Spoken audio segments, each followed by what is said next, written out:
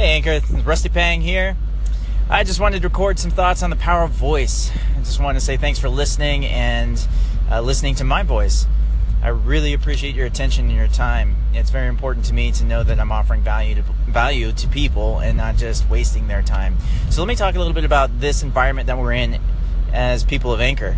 We record our thoughts, record our voices, and we listen to others, and the power of that is so undervalued right now. The reason for this is you got to think about, maybe 10, 15 years ago, the power of the written word was there with blogs and with books and whatnot, and it's kind of diminishing over time. And video took off about maybe 8 years ago with YouTube exploding. Facebook is kind of amplifying that. We've got the live versions to grabbing people's attention. But here's the problem. Our society has shifted to a place where video is becoming more of a distraction, where people are becoming more critical of the things that they watch. They don't want to just zone out, and the competition in the video space is high in the sense that we've got Netflix and we've got Google Play, we've got all these different mediums where people can go watch videos on YouTube, Facebook, Vimeo, you name it, it's there. And video is one of the unique things that grabs all of your attention. You cannot really watch a video, a movie, a show, anything while you're doing other stuff to truly be immersed in it, right? So it's tough. So in the Navy, I'm an MC, a mass communication specialist, and a trained broadcaster. So I work on multiple different platforms. We write stories, we take photos, we do video. I've learned how to become a broadcaster through radio and the spoken word. And the fascinating thing that is about learning this trade is understanding the arbitrage of attention over the past 7 years that I've been in the Navy, and understanding how video has been very powerful in that, and blogs have been around and they're consistent and whatnot, but people don't want to read as much as they used to, and they don't want to watch as much as they used to. What they do want to do, and what's emerging now, is listen to content, listen to people's voices, just like you're listening right now on Anchor. And the reason for that is because I can be doing multiple different things while I'm listening. And it's not going to replace everything. Everything comes in cycles, in the sense that, audio will be replaced by some other medium. I imagine AR and VR will eventually start to emerge in the next 10 years as a player to combat video and audio and all that. But right now, audio is hot. Podcasting is exploding. Anchor is a sign that people want to listen to things because they still want to work, they still want to drive, they still want to do other things while they listen. They can still consume content while they're working, doing other stuff. It's very efficient.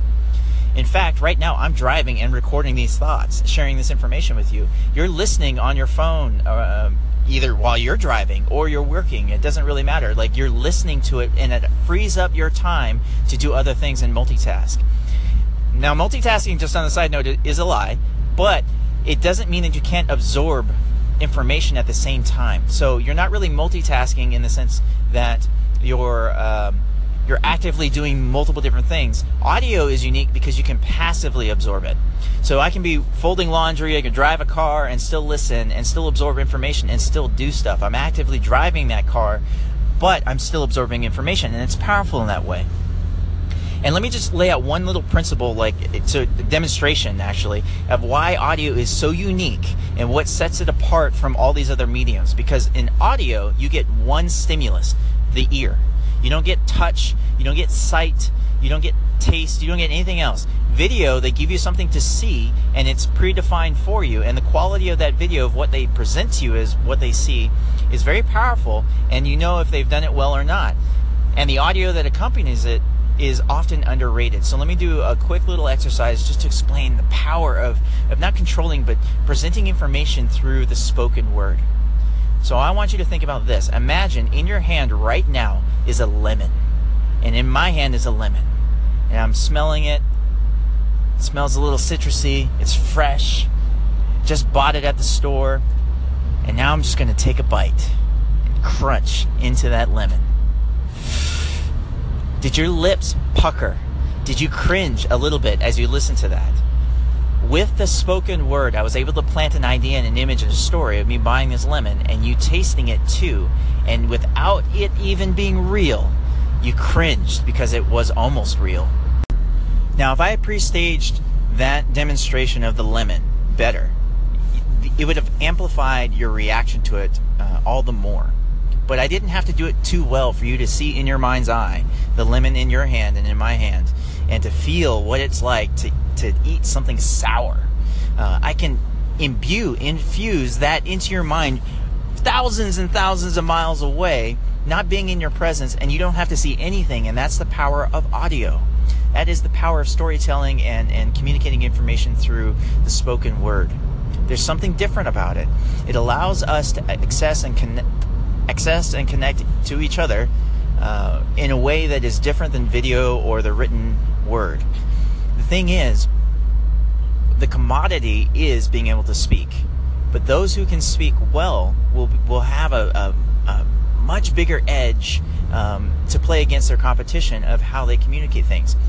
For example, I've been recently complimented on the way that I articulate, the way that I communicate ideas, especially when they're complex. And I've realized that I have a God-given gift to take really difficult ideas that are not accessible to the average person and not dumb it down, but simplify in an elegant way with fewer words, make it more accessible to someone else. And what I've realized is that I've got to embrace that. I've got to embrace that ability, that skill that I've developed over the years through public speaking, through talking, and my passion for audio and the spoken word. Let me just tell you that you can have access to that too. It's a trained skill.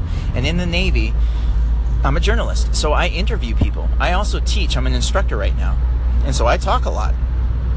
And I practice this skill, and I've honed it over time. I've stood on stages and spoke publicly. I've preached and taught.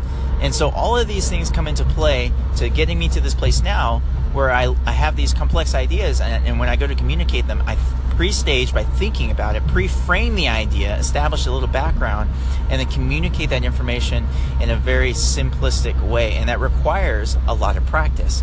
So if you're on Anchor listening, and you haven't started your own little podcast, started recording your thoughts, I'm going to encourage you to do so. There's something powerful about getting your ideas outside of your head into the real world. And on Anchor, the way that happens is through the spoken word. And if you can speak well, if you can articulate well complex ideas, you'll be seen as an expert instantly. So I just want to encourage you to start practicing that skill right now, because who knows in 5 years where you'll be. Who knows if you keep recording every single day a new thought, a new concept, try and communicate that to this Anchor audience, you're going to hone that skill, and eventually it's going to pay dividends, not just for your listenership in Anchor, but into your entire life, with your spouses, with your friends, and your business and your profession. The people who can speak well are respected and are seen as an authority. So I just want to challenge you and encourage you to start talking more, get more articulate, practice the skill.